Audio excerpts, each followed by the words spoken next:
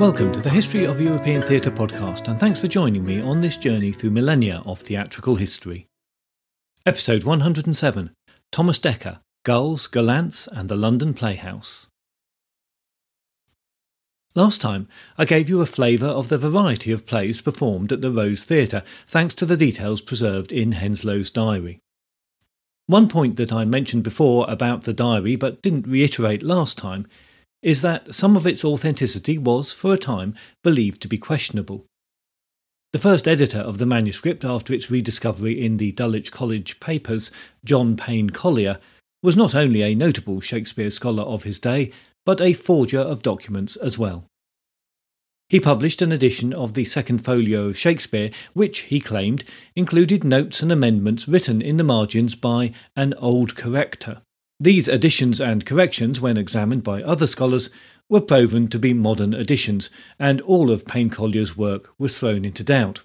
And this wasn't the only work that he interfered with. It was proved that he had inserted Shakespeare's name into one of the papers he had been given access to by the masters of Dulwich College. Such forgery and intervention with original documents might have been less worrisome a century earlier. But by the mid-1800s, scholarship, and Shakespeare's scholarship in particular, was being taken very much more seriously. As a serious scholar, Payne Collier was closely entwined with many of the British literary and historic institutions of the time, the Shakespeare Society and the British Museum being not least amongst them. So his exposure as an untrustworthy scholar was keenly felt. However, as far as Henslow's diary is concerned, the original manuscript is still extant, and therefore available for study, and much studied it has been since its discovery in the Allen Papers. These days, you can even see it digitised and analysed online. So, there is a general consensus about the authenticity of the document as a historic record. I've already used reference to the diary on several occasions in this podcast, and there will no doubt be more useful information from it for future use. It certainly plays its part in this episode and in the next, because now we are moving on to look at the life and plays of Thomas Dekker. He enjoyed a long life, almost 60 years, and despite some personal troubles, he was active and prolific for the majority of those years. Years that span the most glorious years of the Elizabethan and Jacobean theatre. He is one of the lesser remembered playwrights now, but one of the hardest working playwrights of his day, at a time when there was a lot of competition for that title. But it is also through his literary prose work that he tells us something of Elizabethan London and the London playhouses. So I've split his story over 2 episodes. Today, I'm going to start his life story and look at his view of the London playhouses through some extensive quotes from his prose work, and then next time I'll be digging into his plays and concluding his life story. As I mentioned last time, Henslow's diary doesn't only give details of the plays performed and the box office takings received from Londoners eager for theatrical entertainment, but many other notes on the day-to-day running of the Rose Playhouse and Henslow's financial commitments. Something he did quite frequently was to lend money to his actors and playwrights for a variety of reasons, to allow them to purchase costumes, or complete or amend work in progress, even to allow them to acquire books for source material are common examples. He was clearly a man who believed in investing in the talent that made his theatre work, and it seems to me that he was a risk-taker in order to advance the success of his playhouse. One of the people that he notes lending money to, in this case on more than one occasion, is the playwright and author Thomas Dekker. Dekker was no doubt very grateful for Henslow's support, because he was, quite clearly, something of a risky investment. We don't know much for certain about Dekker's early life, but his birth, probably in 1572 in London and, given his surname, probably to a family of Dutch extraction, followed by a good grammar school education but no university attendance, much like Thomas Kyd, seems pretty certain. In his working life, Dekker fell into the hack writer category, but that was through character and necessity rather than any lack of talent. He combined that talent with good Latin, which supports the idea of a good education to at least grammar school level, and a quick wit, that he used in satiric writings and stage comedies. He's first mentioned explicitly in theatre circles in 1598, so aged about 25. But there are plays produced as early as 1594 that are associated with his name as a collaborator, so possibly he started in the theatre very young. But that reference might be as a later reviser of the scripts rather than as an originator. At the turn of the century, he's listed, along with Jonson, Shakespeare and others, as our best for tragedy. So it seems likely, in fact, that he had been working at play scripts for some time and was already well known by then. From the records pieced together, we can say that from at least 1598 to 1602, he contributed to work performed by the Admiral's men, and in 1602 he was writing for both the Earl of Worcester's men and the Lord Chamberlain's men. He then returned to the Lord Admiral's men in 1604, by then known as Prince Henry's men, but he also worked for other troops at the same time. More of all of that for next time, but for now I want to jump to 1603, when he produced his first pamphlet. This was The Wonderful Year, where wonderful means astonishing rather than being ironic, because this is an account of the effect of the plague in London. It has lasting significance not just in its own right, but because it was a major source for Daniel Defoe for his Journal of the Plague Year, written in 1722. Dekker's original work also includes an account of the death of Elizabeth and the effect that this had on the country, and an account of the accession of James I. Dekker eulogises the late Queen and describes how the country fell into a collective mourning as her death took away hearts from millions. Clearly, with an eye to the future, as much as he laments the passing of the Elizabethan Golden Age, he describes how the country is happy for wholesome receipt of a proclaimed king, and how the presence of James in the country has stemmed the grief over the loss of Elizabeth. The accession of James and his triumphal arrival into the capital was not as glorious as he might have hoped for. He had to delay his arrival into London and his coronation thanks to a particularly vicious return of the plague that year. Dekker describes the horror of the number of the dead bodies doubling between morning and night, and the great levelling of all men and women, regardless of their status in society, in the face of the infection. The inference is that Dekker stayed in London that year when many associated with the theatre left for the relative safety of the touring life. He comments that the fight to avoid almost inevitable death made fools of everyone. But he was one of the few who did survive. He found the horrors of that year a form of inspiration. Perhaps writing the memories down was cathartic for him. He wrote several more pamphlets on the subject before turning to politics and religion with an anti-Catholic tract written in the aftermath of the Gunpowder Plot in 1606. He also wrote a continuation of Thomas Nash's Piers Penniless.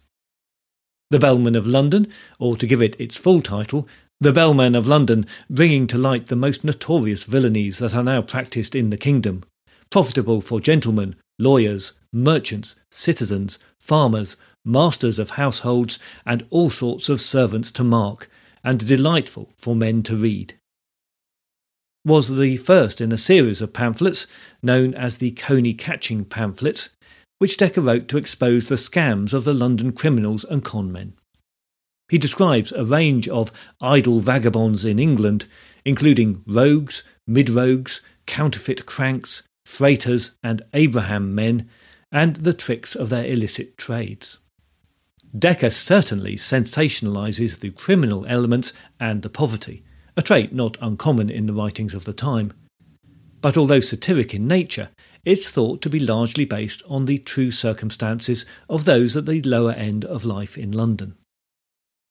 Dekker's description of the watchman can be seen as reflected in the parody of that trade in Much Ado About Nothing, and the Abraham men mentioned there was a type of aggressive beggar who typically stripped half naked, behaved like a mad person, and claimed to be recently released from Bedlam, more properly called St Mary Bethlehem Hospital, London's hospital for the insane since 1337, hoping to be paid off to go away. Now, does that sound familiar? If so, then you're remembering Edgar and his encounter on the moor with King Lear. Many interpretations have been put on Edgar's transformation, some psychological, some political and social, some sentimental. But what we miss now is that the contemporary audience may well have primarily recognised Edgar's state as that of a beggar and a con man.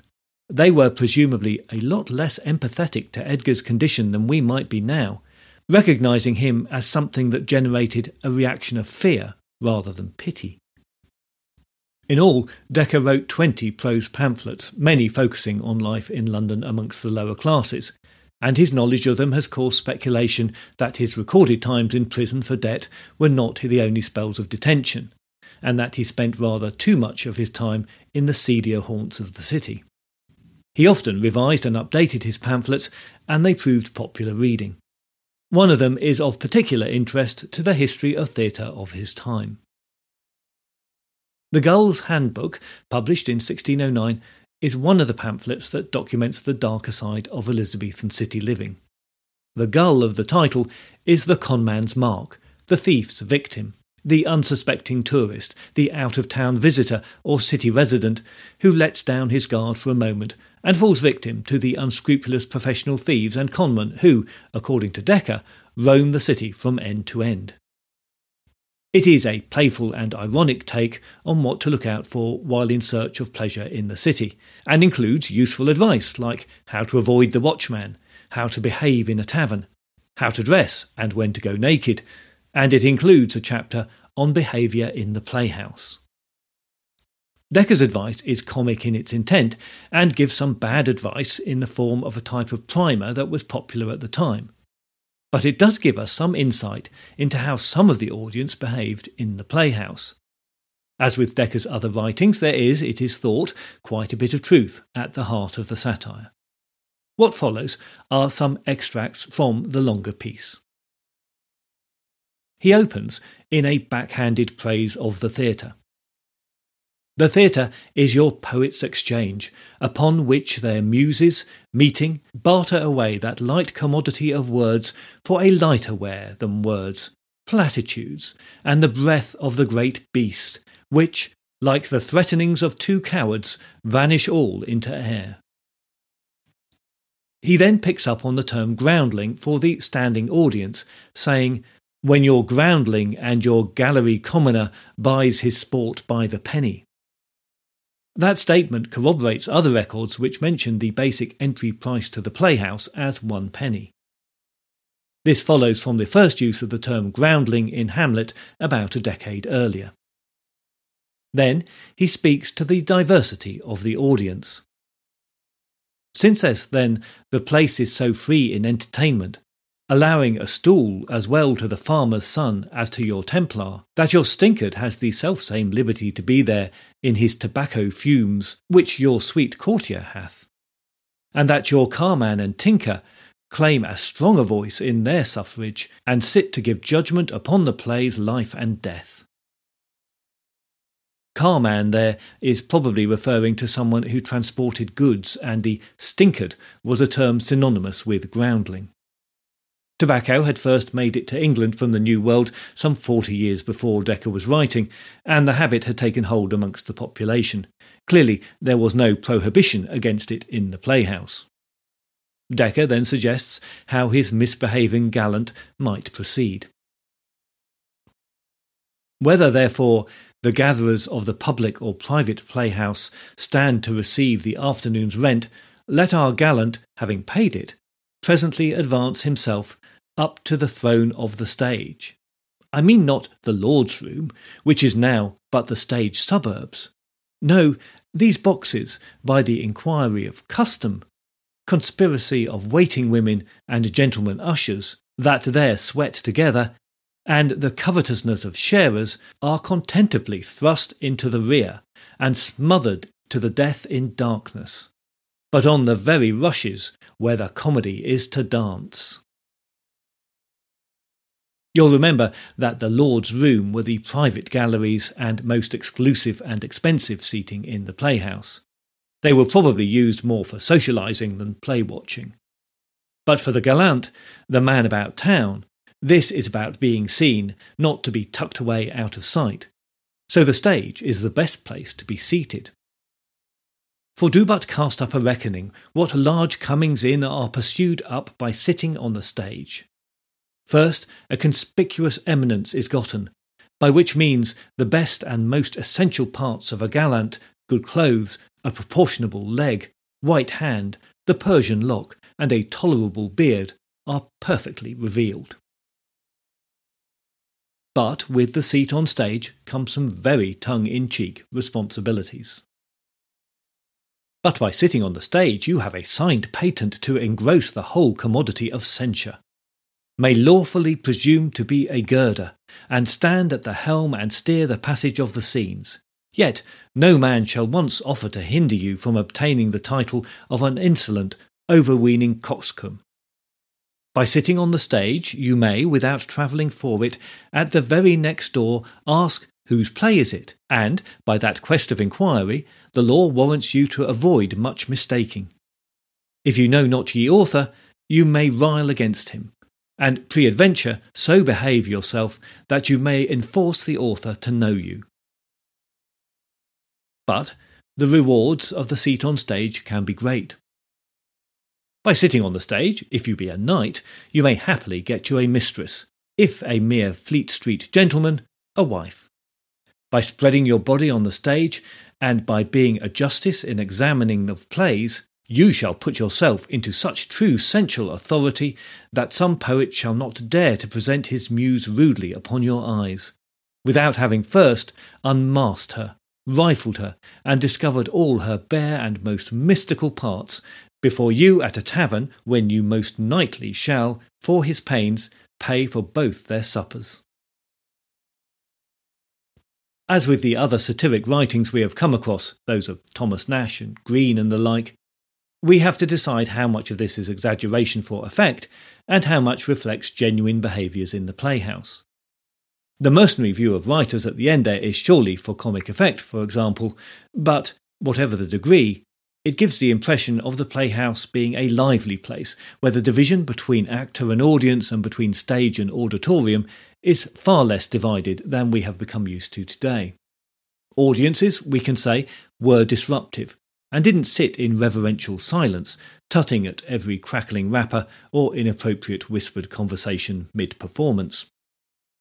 If you were standing in the pit, crushed shoulder to shoulder with other Londoners on a busy day, the chances are that as you watched the play you commented on the action to your companions, not bothering to whisper. You were offered food and drink by sellers who wandered through the throng during the performance, and perhaps you were even offered other pleasures by ladies of lesser repute working the crowd. At moments, others would shout out, even if you were being restrained, either because of the tensions of the play or because of the action not moving swiftly enough. If you were near the back of the pit, you could probably hear clatter, the sound of eating, and certainly the sound of drinking, coming from the galleries. Gents were probably greeting each other from across the angles of the wooden O, while avoiding the sight of a groundling relieving himself in the dark recess against one of the huge supporting beams. It is no wonder that the acting style was large and bombastic. The actors not only had to fill the playhouse with the poet's words, but battle against all sorts of distractions from within the pit, the galleries, and even the stage itself. However, we should also imagine moments where the crowd's attention was completely taken up by the action of the play, that thoughtful soliloquies were listened to carefully, and empathetic stillness was possible. Dekker goes on to tell us about the patrons who could afford to acquire a seat on the stage itself, but his gallant is there for all the wrong reasons. By sitting on the stage, you may, with a small cost, purchase the dear acquaintance of the boys. Have a good stool for sixpence. At any time, know what particular part of any of the infants present. Get your match lighted. Examine the play suit's lace, and perhaps win wagers upon laying "'tis copper" and so. And to conclude, whether you be a fool or a justice of the peace, a cuckold or a captain, a Lord Mayor's son or a doorcock, a knave or an under-sheriff, of what stamp soever you be, current or counterfeit, the stage, like time, will bring you to most perfect light and lay you open. Neither are you to be hunted from thence, though the scarecrows in the yard hoot at you, hiss at you, spit at you, yea, throw dirt unto your teeth. 'Tis most gentlemanlike practice to endure all of this and to laugh at the silly animals. But if the rabble, with a full throat, cry, Away with the fool, you were worse than the madman to tarry by it.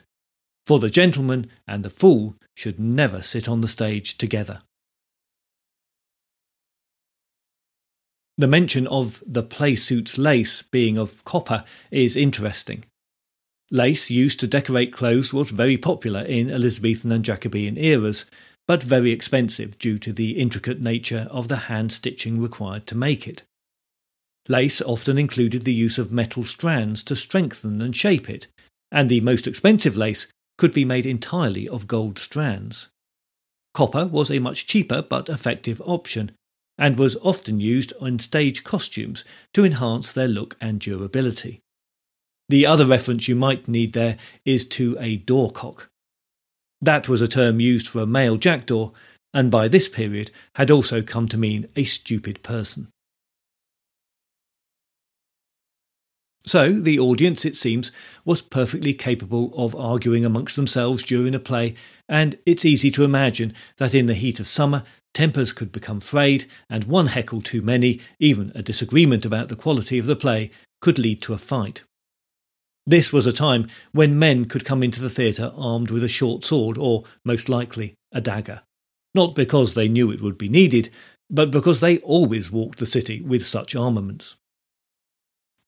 If this is an accurate picture, then it's easier to understand why the Privy Council and the magistrates were so concerned about the theatre gatherings, and the potential for trouble that they contained.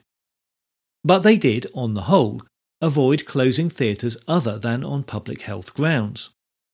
No doubt that was used as a handy excuse at times and with some relief, but I think they also recognised that the playhouses were a release for the population as well. Entertainment that released a pressure valve and put colour into life away from the drudge of work. Dekker's next passage is exaggeration, I assume, but perhaps reflects a habit of some to turn up late for the show. Here he suggests that it is a means of flaunting their presence in the playhouse.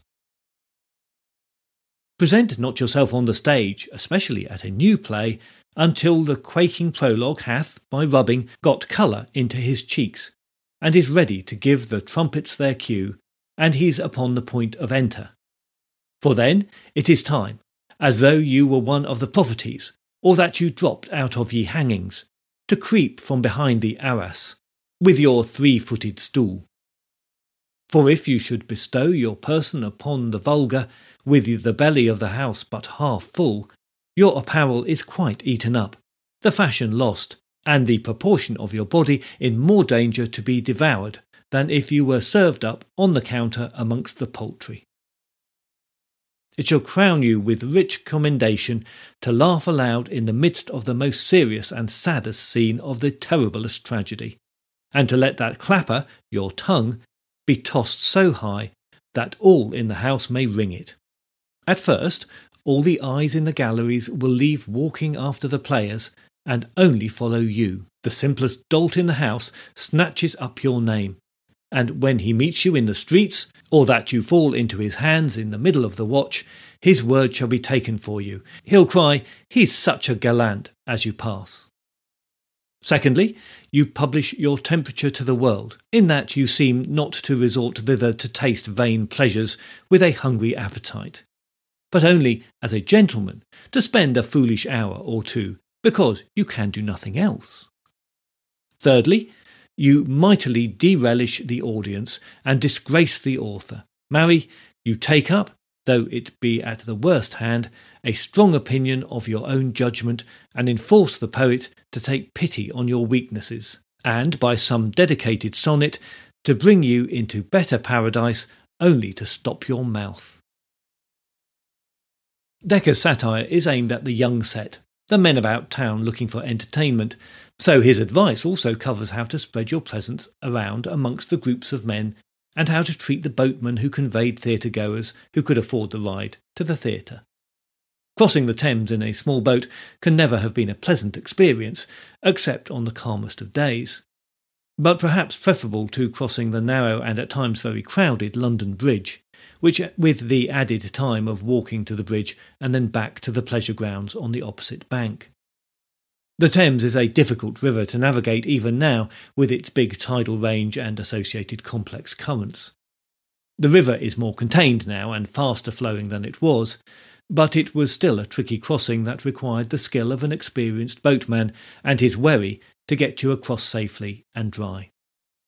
Some wharves meant that you could reach dry land very close to the Rose or the Globe, but others were further off, and once across the river there were many attractions and distractions on the way to the Playhouse. Dekker continues, "Before the play begins, fall to cards. You may win or lose, as fencers do in a prize, and bet one another by confederacy, but share the money when you meet at supper. Notwithstanding, to gull the ragamuffins that stand aloof gaping at you, throw the cards, having first torn 4 or 5 of them, round about the stage, just upon the third sound, as though you had lost. It skills not if the 4 knaves lie on their backs and outface the audience.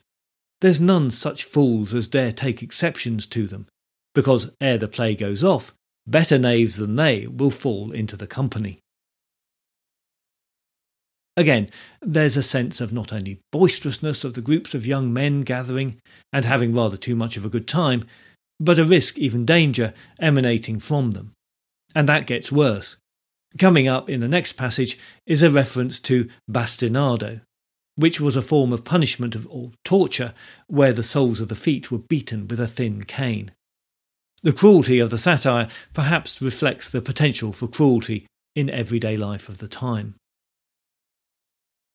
Now, sir, if the writer be a fellow that hath either epigrammed you, or hath had a flirt at your mistress, or hath brought either your feather, or your red beard, or your little legs and co on the stage, you shall disgrace him worse than by tossing him off in a blanket, or giving him the bastinado in the tavern, if in the middle of his play, be it pastoral or comedy, moral or tragedy, you rise with a screwed and discontented face from your stool to be gone. No matter whether the scenes be good or no, the better they are, the worse do you distaste them, and being on your feet sneak not only away like a coward, but salute all your gentle acquaintances, that are spied either on the rushes or on the stools about you, and draw what troop you can from the stage after you. The mimics are beholden to you for allowing them elbow room. Their poet cries, perhaps a pox go with you, but care not for that. There's no music without frets." Dekker, it seems to me, is tacitly recognising the dilemma of the playwright and the actor, who rely on the pleasure of the audience, their praise and their money, of course, to make their living, and who has to play along with their foibles even when they do not truly appreciate their art. But it gets worse, for the ill-behaved gallant can be very disruptive if he dislikes the play. "Marry, if either the company or indisposition of the weather bind you to sit it out, my counsel is that you are true pain ape. Take up a rush and tickle the earnest ears of your fellow gallants, to make other fools fall to laughing. Mew at passionate speeches, blare at merry, find fault with the music, whew at the children's actions, whistle at the songs, and above all, curse the sharers, that whereas the same day you had bestowed 40 shillings on an embroidered felt and feather, Scotch fashion, for your mistress in the court, or your punk in the city, within 2 hours after you encounter with the very same block on the stage, where the haberdasher swore to you the impression was extant but this morning. Perish the thought that an expensive gift that you brought your mistress should be seen as a stage costume, a fake. But, of course, this reflects badly on the gallant rather than on the actors. It is he who has been fooled by the merchant and now looks and feels stupid. And what does the gallant do after a visit to the Playhouse? Well, there is, of course, only one place to go, and the Southwark streets gave you plenty of options. As Dekker says, not as advice, but as a statement of fact. The next places that are filled after the playhouses be emptied are, or ought to be, taverns, Into a tavern then let us next march, where the brains of one hogshead might be beaten out to make up another. Dekker draws an unfriendly picture. The unruly audience, the actors beholden to unappreciative audiences and battling against the catcalls, heckles and distractions of emboldened individuals, the avarice of the sharers. But, to reiterate, this is satire, and presumably picking out some of the worst behaviours and exaggerating them, but retaining a grain of truth. Perhaps also there is a hint of jealousy in the jibes at the sharers. Dekker, as far as we know, was never a sharer in a company, but a writer for hire, paid for his work in the moment, but with no lasting financial interest in the performance. Perhaps he felt he was owed more. Our impression of him is of a man who made good earnings from his trade, through hard work and talent, but also a man who was profligate or a bad manager of his money, or probably both. It seems that he was always close to penury. As for his stage work, he was a prolific collaborator with other playwrights. Of the 40 stage plays he's associated with, only 8 or 9 can be credited to him as solo works, and it's not unlikely that his hand remains undetected in others, and that he was involved with many that are now lost. The degree of work involved in each case is difficult to judge. Only 6 of his plays made it into printed editions, so the survival rate of his work was very low when compared to Shakespeare or Jonson. But by any standard, he was a hard-working, jobbing playwright whose skills were well utilised by Henslowe and others. Next time we continue with Dekker's story and look in more detail at his plays, including how he moved with the times under James I and became a contributor to that very Jacobean genre, the tragicomedy, which showed the diversity of his skills for writing in different genres and combining them, and often in association with, other playwrights. In the meantime, please join the Facebook page or group, or find the podcast on Instagram or Twitter to keep up to date with new episodes and other theatre-related things. You can find details of ways to support the podcast at the website, which is www.thehistoryofeuropeantheatre.com, or through the links in the show notes.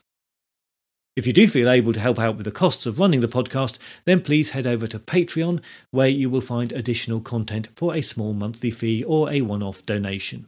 You can also find details about that on the website. I look forward to your company next time, but if you have any comments or concerns in the meantime, you can contact me by email at thoetp@gmail.com or via Twitter at thoetp.